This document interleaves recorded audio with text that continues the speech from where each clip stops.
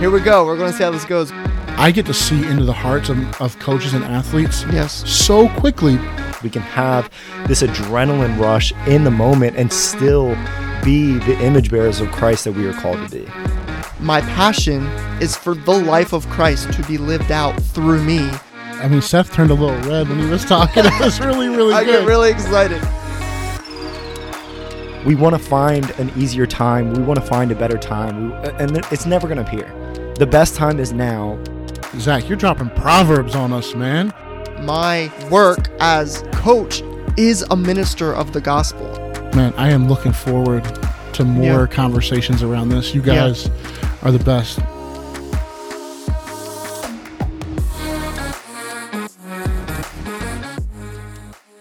Hello, everybody. Welcome back to the Competing Biblically podcast. Nick, Seth, and Pancake here with you guys as always. Cakes. And last episode, we talked about Jesus in preparation. Today, we're going to be talking about Jesus in action. So preparation has no value if we're not going to do what it is we've prepared to do. And so today we're going to talk about, as Nick was saying earlier, getting in the game. He's getting in the game here. Get to see Jesus at game time, which is great. Seth, as you were saying that, I think of James says not to be hearers of the word only, but doers. Mm-hmm. So we get to see the hearing. We've kind of saw Jesus communing with the Spirit, being prepared, and now we're transitioning to glean from the life and actions of Jesus, how he kind of lived things out. So Wes gives some broader categories here of some ways that we've seen the attitude and action of Jesus with things like intensity and rigid flexibility and divine perspective and being able to have the attitude of controlled emotion. Mm-hmm. So we get to see the attitudes, and not necessarily actions are involved, but attitudes played out through the life of Jesus, which is pretty cool. So this first one here, Jesus had an attitude of intensity. What did you guys take from kind of this chapter? There's a bunch of scriptures here. Anything jump out to you guys as interesting, helpful, challenging? I have quite a few things actually stuck out to me from this section. One of them was he never lost sight of his purpose no matter how tough the situation became. And I think of, and I've mentioned this scripture quite a few times on the podcast, it always pops up in my mind, Hebrews 12:2, where it says, Jesus, for the joy set before him, endured the cross. He didn't allow the circumstances that are around him to detract him from his overall purpose and mission. And when we're talking about the attitude of intensity, that's what he's saying, is not allowing our circumstances to dictate our attitude, our behavior, but we're driven by a purpose, a mission, and a conviction from God and from the Holy Spirit. And he talks about that a couple of different ways. And I see we talk about the foundation, strong will, in here. He says physical fatigue first begins in the mind. We are tired long before our body actually needs rest. So I'm thinking of Jesus going through the physical pain of the cross, the physical pain of being whipped. He's carrying his cross up the mountain. And Wes is talking about how our mind gets tired before our body actually does. I think of when I'm running and I start feeling tired, I'll get distracted thinking about something, caught up in the lyrics of a song I'm listening to, or praying, or dwelling on a thought. Or listening to a podcast. Yes, or maybe listening to a podcast. I actually don't listen to podcasts while I run, so that wouldn't be me. Seth, don't admit that. No, I listen to You should listen to the Competing Biblically podcast while you run. Just kidding. But seriously. But when I'm running, and I'll be lost thinking about something, and I'll realize, wow, I don't feel tired because I wasn't there sitting there thinking and dwelling on what my fatigue. So the mind does get tired before the body does. The body can go farther than a lot of times our mind thinks it can. That's why I hate treadmills. Yeah, that's true. Because you just, so I'm looking at my treadmill right now in the basement, and like Lindsay comes down here, she uses it much more than I do. I use the weights more, but just like staring at the wall is... But maybe that would help me hone in my attitude of intensity, to be able to push through those things. I think as I read this chapter, I think zooming out a little bit is helpful as well. Like when we think intensity, we don't always think of it the way that the Lord is kind of framing it out here, the way that Wes is framing it out here, that Jesus' commitment, I see here, like he quotes John 5:30, I do not seek my own will, but the will of him who sent me. Mm-hmm. And then John 17, I glorify thee on earth, having accomplished the work which thou hast given me to do. Going old school King James there. Wes, I like it. But yeah, zooming out, that his intensity was on the mission. Mm-hmm. His intensity was focused on the mission. Like he was set, the Bible would say like that he set his face like flint towards Jerusalem at one point when he knew the mission was at hand. Like he always knew where he was going, and his intensity was focused on doing the will of the Father. So we know that we've talked about this. There's kind of this twofold purpose for sport, at least the way that we see it and the way that Wes has pointed out here. The twofold is that we want to be conformed into the image of Jesus, or we want to be conformed into the image of Jesus so that we can shine the light of Jesus and get out on the disciple-making mission that Jesus gave to his church. So you see that, I mean, all those other things fall into place, and those are ways that we can glorify and be conformed. But just thinking intensity through the lens of Christ is fixed on the Father's will, like you were saying in Hebrews 12:2. Yeah, and actually, there's another quote here that relates to something we've talked about. We talked about the idols. He says, "Yet, because our attitude is frequently focused on our own pleasure rather than on completely representing Jesus, we often think we need rest when we really don't." Anytime, and this is really a principle, and it's a biblical principle, and it's a practical principle. Anytime we are focused on ourselves, we are going to be dissatisfied. That is the way. God has not designed us to constantly be thinking about what we want, what we need, what we desire. He's designed us to serve him and to serve others, and the enemy tries to take our focus and to put it solely on ourselves. And as a result, we will always be dissatisfied when we're thinking about ourselves. That's why it's important. You can't just take away the old. That's why the Bible talks about taking off the old and putting on the new. You can't just say, take off these old behaviors, these old patterns, without putting something new in. So you need to have a new purpose, a new goal, a new conviction for the way you compete and the way you live. Because if not, there's going to be no ability to push through things that are difficult, because you don't just, we can do it for a while under sheer willpower, get through things that are difficult, but unless there's something we see that we're striving for, that we're yearning and seeking and running after and pursuing, we're not, it's going to be really difficult to get through those difficult things. Yeah, and I know we talked about it on one of the episodes recently where we talked about Christian athletes losing motivation. That's where we see that, where we see the stripping away of striving after our own pleasure, recognition, control through sports. We take away the purpose of why we do sports, and then oftentimes we don't replace that purpose with Christ, and so that's when we see like, oh, we can go for a while. But man, we just start to lose motivation. We start to lose the reason why we're doing it. When we don't have a reason, we're very unlikely to do things. And this is what Wes is trying to communicate in every aspect of our life. Christ has to be the reason we are doing something. So with that intensity, it has to be focused not only on just playing hard, not only on just making an incredible play. It has to be focused on, am I glorifying God in this moment? Zach, as you're sharing that, I went back this week to listen through. We're getting ready to start recording and filming the second half of the Foundation videos that are going to hopefully come out first of the year or turn of the year, somewhere in there. And listening to the episode on New Mind, Seth, you read the Competitor's Creed at the end of it.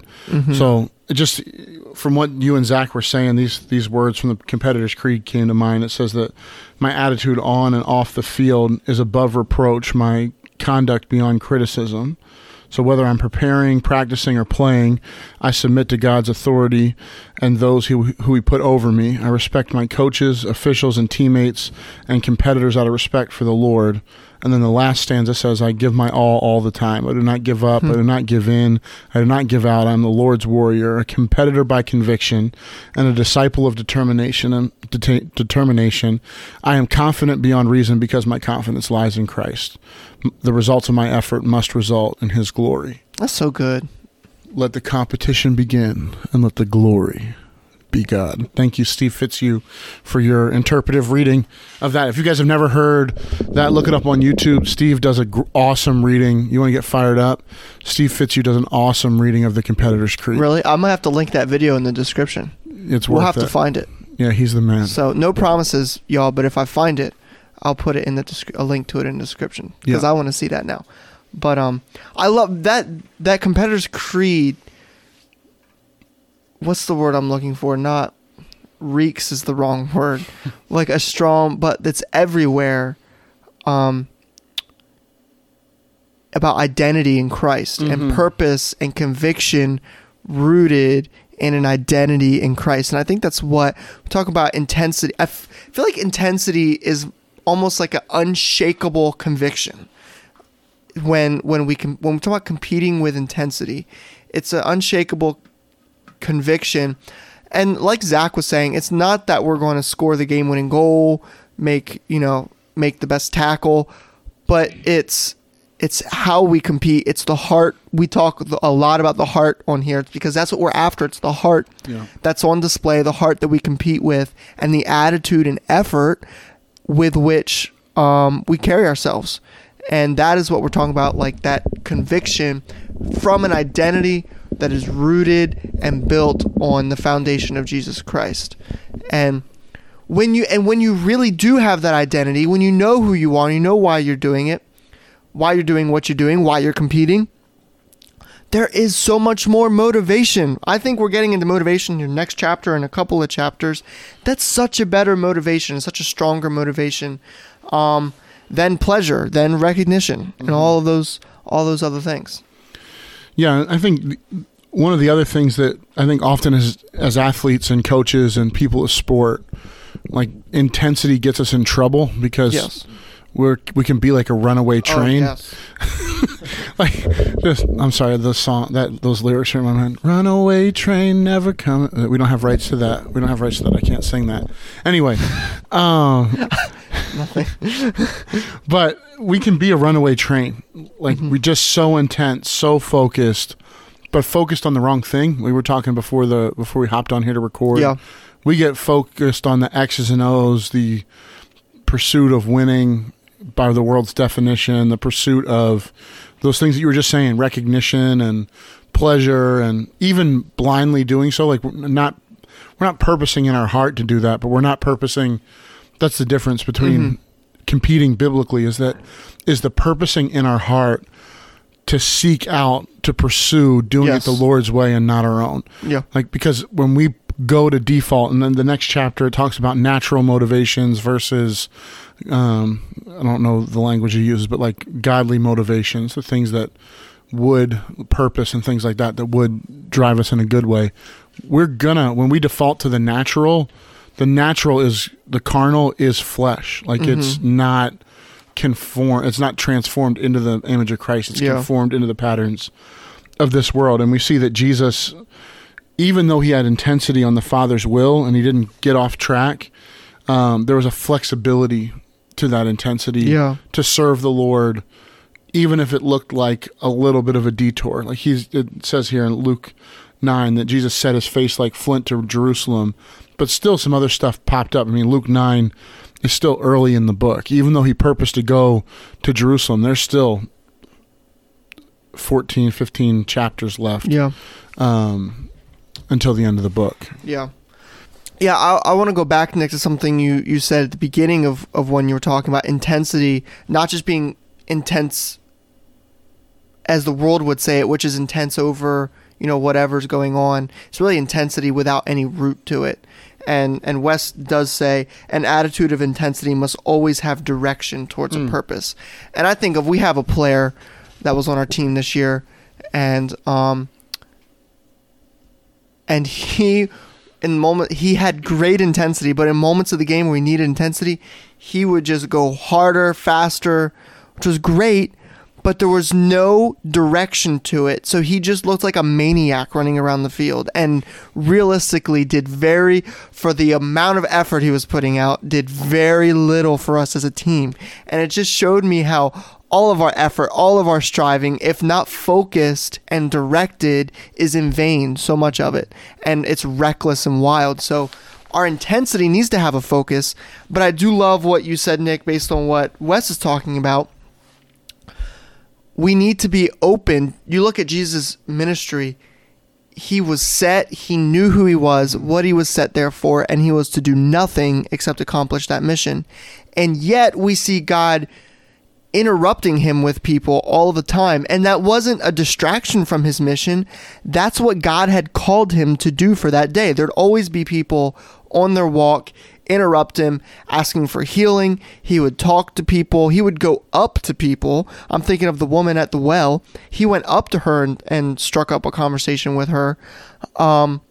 And so Jesus' day was often interrupted. So the idea of intensity can't be this sole focus that we don't allow anything from the outside of whatever we thought our plan was for that day to come in, because many times those are the things that Jesus uses.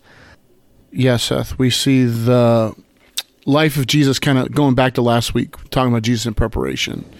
So how is he ready to deal with the woman at the well? How is he ready when he's going away to pray, going to a desolate place, and people keep showing up, and he keeps ministering even though he knows he needs to get away?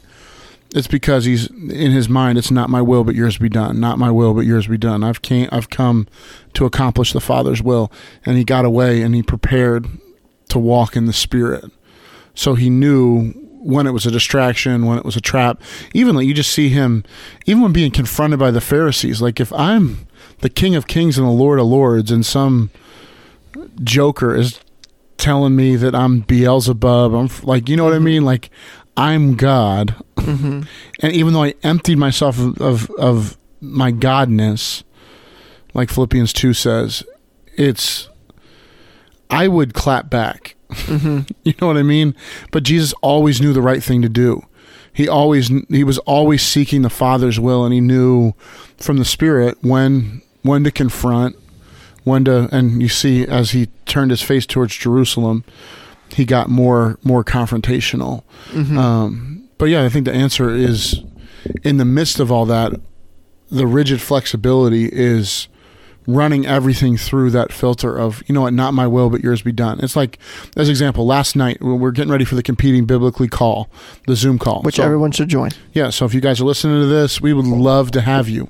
First and third Monday of every month. So the next call is December 6th. We'd love to have you, 8:30 to 9:30 p.m. Eastern Standard Time. We have to clarify now, because our buddy Tag Grisham, come on, man, jumped on the call from And we had how Branson. many states represented? Jersey, Jersey, Delaware, North Carolina, and Missouri. And then some folks I think we'll have some folks from Virginia on the next call. Cool deal. So yeah, I'm preparing for the call last night, and I'm down here. I'm like, okay, I'm gonna be super spiritual. I'm gonna pray. I'm gonna pray for everybody by name, and that's a good idea. And I really am striving to do that. But I'm gonna pray for the people that are gonna be on the call. It's gonna be great. And on Monday nights, Lindsay goes to Bible study, so I'm here by myself with the kids. And I thought I did a great job. 7:30, they're in bed. Felt like I was crushing it, and I'm down here trying to get started to pray, and I hear feet running around upstairs. And my first thought is, man, Caleb's in trouble. Mm-hmm. I'm going to go lay into him, and he's going to get a talking to. But as I was going up, I felt like the Spirit, because I was praying and trying to be with the Lord, I feel like the Spirit just stopped me. I wasn't praying for help in that situation, but he intervened and just said, no, you need to be calm. Mm-hmm. So I felt peace, and I went up and went to go see what was going on. Hey, maybe he's scared, maybe there's things going on, and he just didn't want to be alone. So I laid down with him, and in the sweetest possible way. It's just like the Holy Spirit, I feel like, dropped on him. He's like, we should pray for our friend Mr. Peter. Lives in a closed country in a rough place. And Caleb, 5-year-old, starts praying for that God would protection him, that God would, that's how Peter says it usually, God, pray that God protections us. But praying that God would protect him and protect his family, that God would allow him to spread the gospel. And I'm just like, okay, I was not on my radar to pray for my friend Peter. Mm-hmm. But Holy Spirit, you had something in that. Mm-hmm. And I mean, honestly, a proud dad moment of just being excited, like, God, are you doing something in this 5-year-old? Mm-hmm. God, keep doing things in him, like save him and use him in this way. But it was not on my radar to pray for Peter. But we got to pray for Peter. And a 5-year-old's heart was engaged in the mm-hmm. things of God, engaged in prayer, engaged in the mission. Mm-hmm.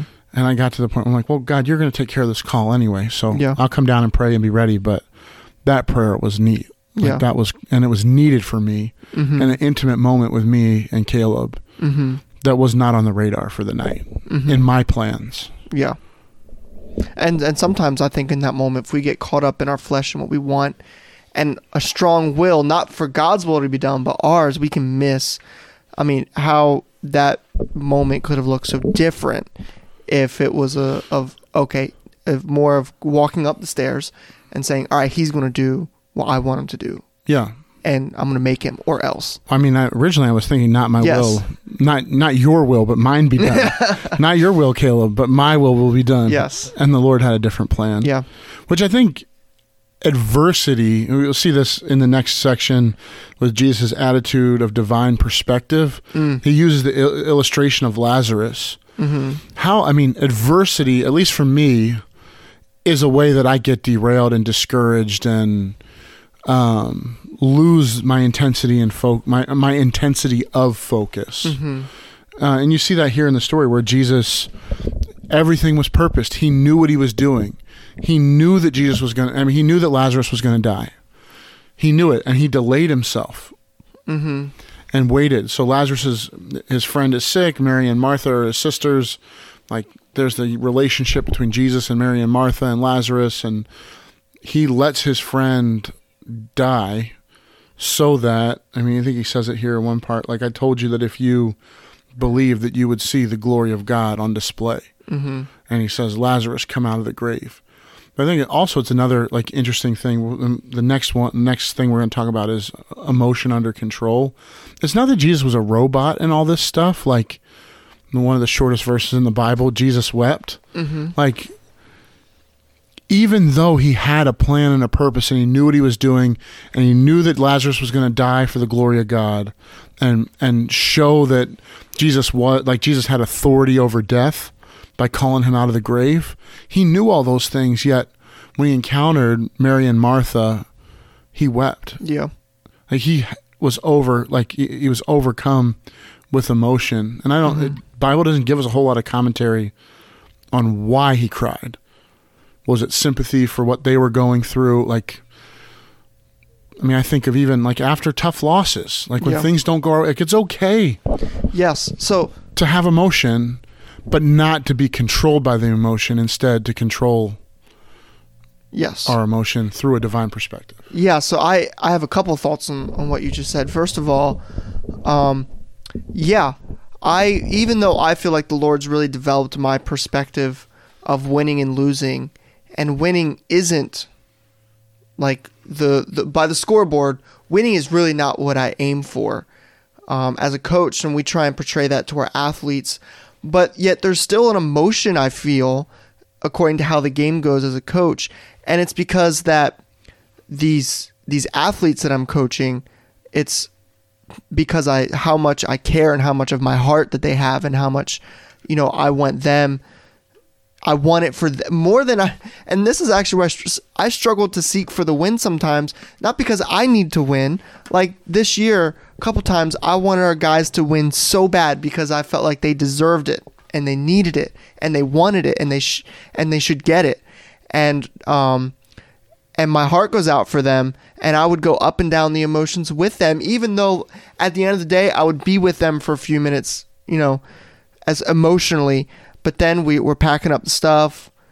Coach and I are talking. We're kind of typically the last ones to leave, and that back into the big picture, the divine perspective. Mm-hmm. And the second piece of the divine perspective, which is cool because this happened in the spring.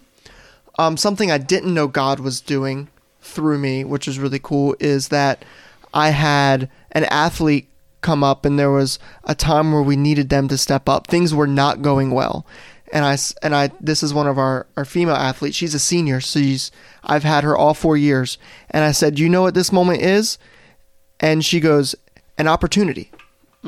And I realized I had talked to them about that in the past, but that stuck out to her. And that really was encouragement to me, because difficult moments, you said adversity, Nick, that we struggle with adversity.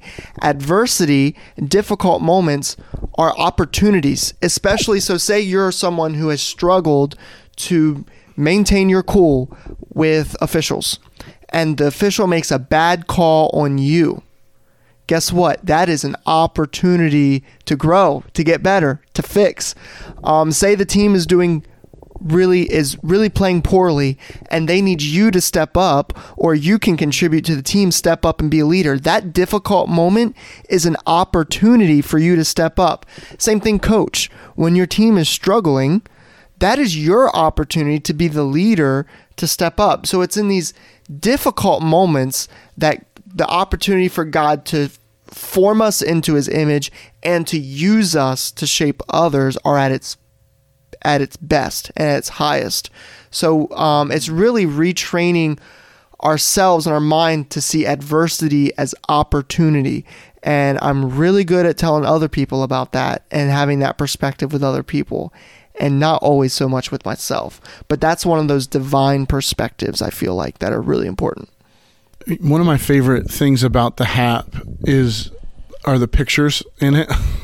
So going from this divine perspective and talking about opportunities, and especially opportunities, you're using the anger one.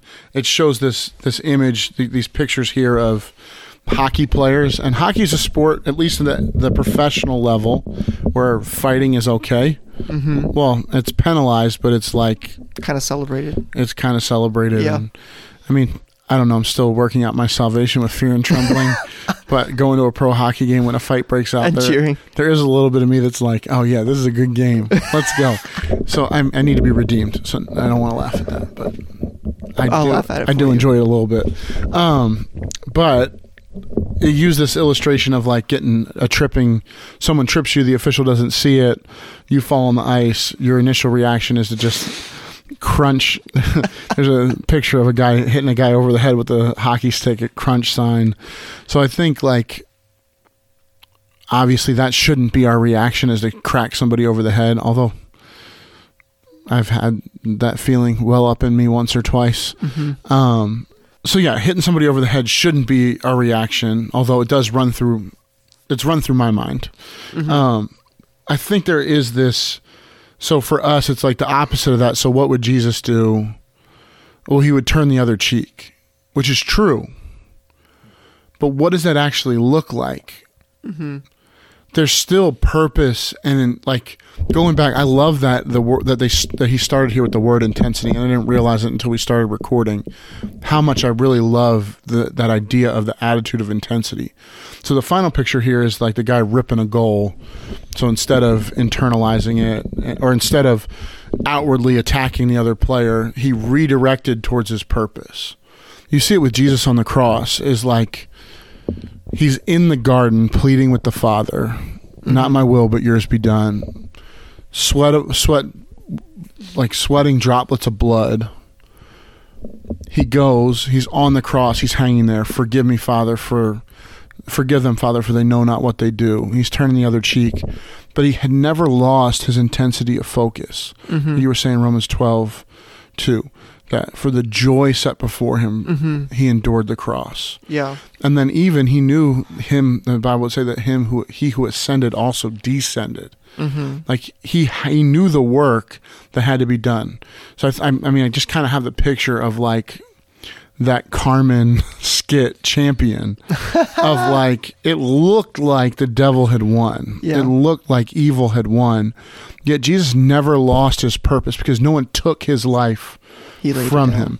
Even like this illustration of being tripped, like being fouled, being intentionally fouled, the rules being broken, you being wronged, you being sinned against. We play right back into it when we respond. Yes.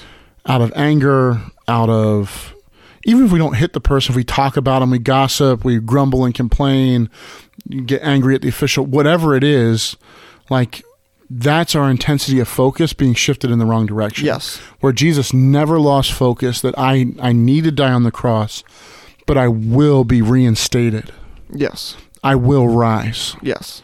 I got to finish this thing through to the very end. You were talking about like our responsibility in all this thing. Our responsibility is to empty ourselves of all of our mental and physical energy. Like, so when Seth, you were talking about like feeling some of that emotion, like, look, if we empty ourselves out, if we give everything physically, mentally, and emotionally, making the most of every situation to get the most transformation into the image of Christ and the most out of shining his light, there's going to be raw emotion there. Yeah. And you see that in Jesus, like he sweated drops of blood. Mm-hmm. But he knew the purpose. He had to die. He had to rise again to defeat hell, Satan, and the grave. Yeah. And he did. Yeah. And now he is ruling and reigning. He's back established. He's seated at the right hand of God the Father, ruling and reigning over the creation with Satan as his footstool. Yeah. Yeah, I like that illustration that Wes gave and you expanded upon, Nick. But I do want to clarify one thing about that. You talked about like when we get fouled, rather than taking it out, redirecting our energy. And there's another picture farther down where he goes and scores a goal. I do think that's different than sometimes like some coaches who mean well tell you to take your anger from that situation and redirect that anger into the way you play, and why that can be short-term effective, or while that can be effective in the short term. I know we've talked about how that is not how the Bible has called us to compete, that we're to be motivated by the love of Jesus Christ and not by our anger. And that verse, and you reference back again to Hebrews 12, for the joy set before him, he endured the cross. It wasn't an anger, it wasn't a frustration, it was joy that helped him endure. So it's for the joy set before you, the joy of your purpose, the joy of competition set before you, that you're going to endure bad calls, cheap shots, all these other things. It's for the joy set before you that you're going to endure them. It's not a matter of taking that anger and playing angry. It's that, no, these things are going to happen, but they're not going to deter us from the joy and the purpose and the intensity that we have through Christ. Yeah, and the practical application of that as well is like, and Zach, you know this from lacrosse, like you're not helping your team in the sin bin. No. Like, so even if you fight here in this situation, you're still going to get a 5-minute major. You're going to be off the ice. You're going to be off the field. You're going to be out of competition. You're not going to be able to help your team win. Coaches, I've given so much energy to arguing calls and being upset about calls, and we've talked about this on the podcast before, but instead redirecting that energy in love to bless your team and help them move forward.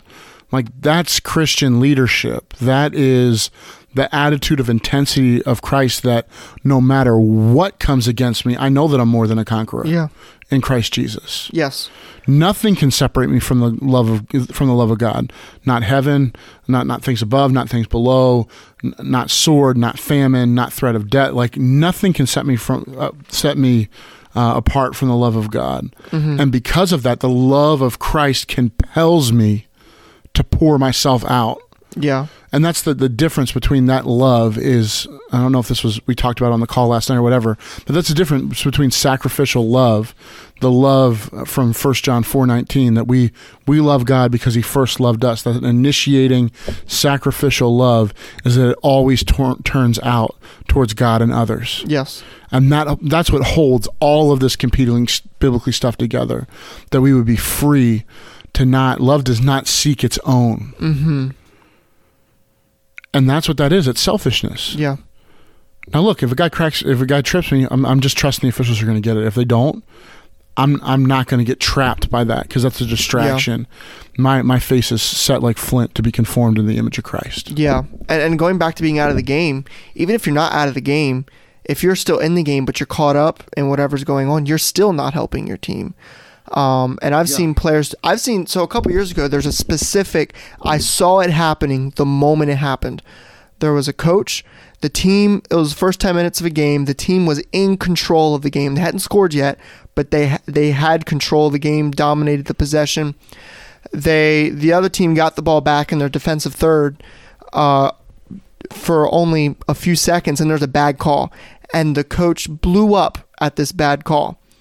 And then free kick. On the free kick, one of the players makes a mistake. Didn't result in a goal for the other team, but one of the players makes a mistake. He gets so frustrated, and then the goalie ends up picking up the ball, plays the ball out, and that player made a mistake and gave possession away to the other team. They got another shot off, didn't score, but he blew up on that as well. And in a matter of about 20 seconds, the whole team went from controlling the game, and I knew the second this coach started talking, I could see it was happening. I knew it was going to happen. The rest of the game, they played 75% of the game on defense from that very moment on, because it completely brought down the team. So being caught up in all those little, even as a coach, not even against the referees, getting caught up in every single mistake your players make is destructive to the team, especially when you're not coaching in a constructive manner.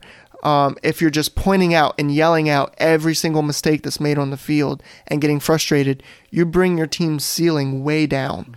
And I've seen that happen throughout the result of a game. So keeping that big picture perspective and purpose in mind, not letting the enemy, like you've been talking about, Nick, take us away from our purpose and why we're there.